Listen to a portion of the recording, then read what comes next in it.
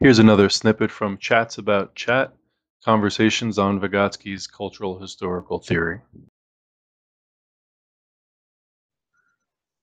So if I were to describe what he calls lower and Mm. higher mental functions, um, I would say that lower this is not necessarily about animals, but that it's the biological dimension of concepts. In other words, a 3-year-old can't conceptualize the world the way a 20-year-old can. Oh, okay. To use an extreme example.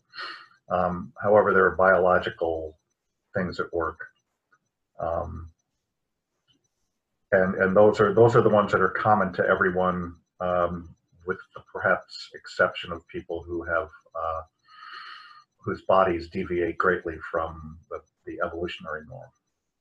Okay, they may not have the full set of faculties that a typically developing person will have. But the higher mental functions I understand to refer to cultural ways of thinking. So even though I might be born and my identical twin, and I might have been separated at birth and had that person grow up in some other country, some other part of the world, we would learn to be different kinds of people through our engagement with our surroundings.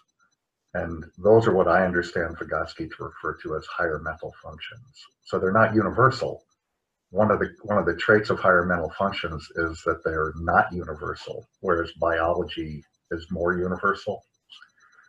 And so it refers to socialization factors that produce different frames of mind for people raised in different kinds of societies.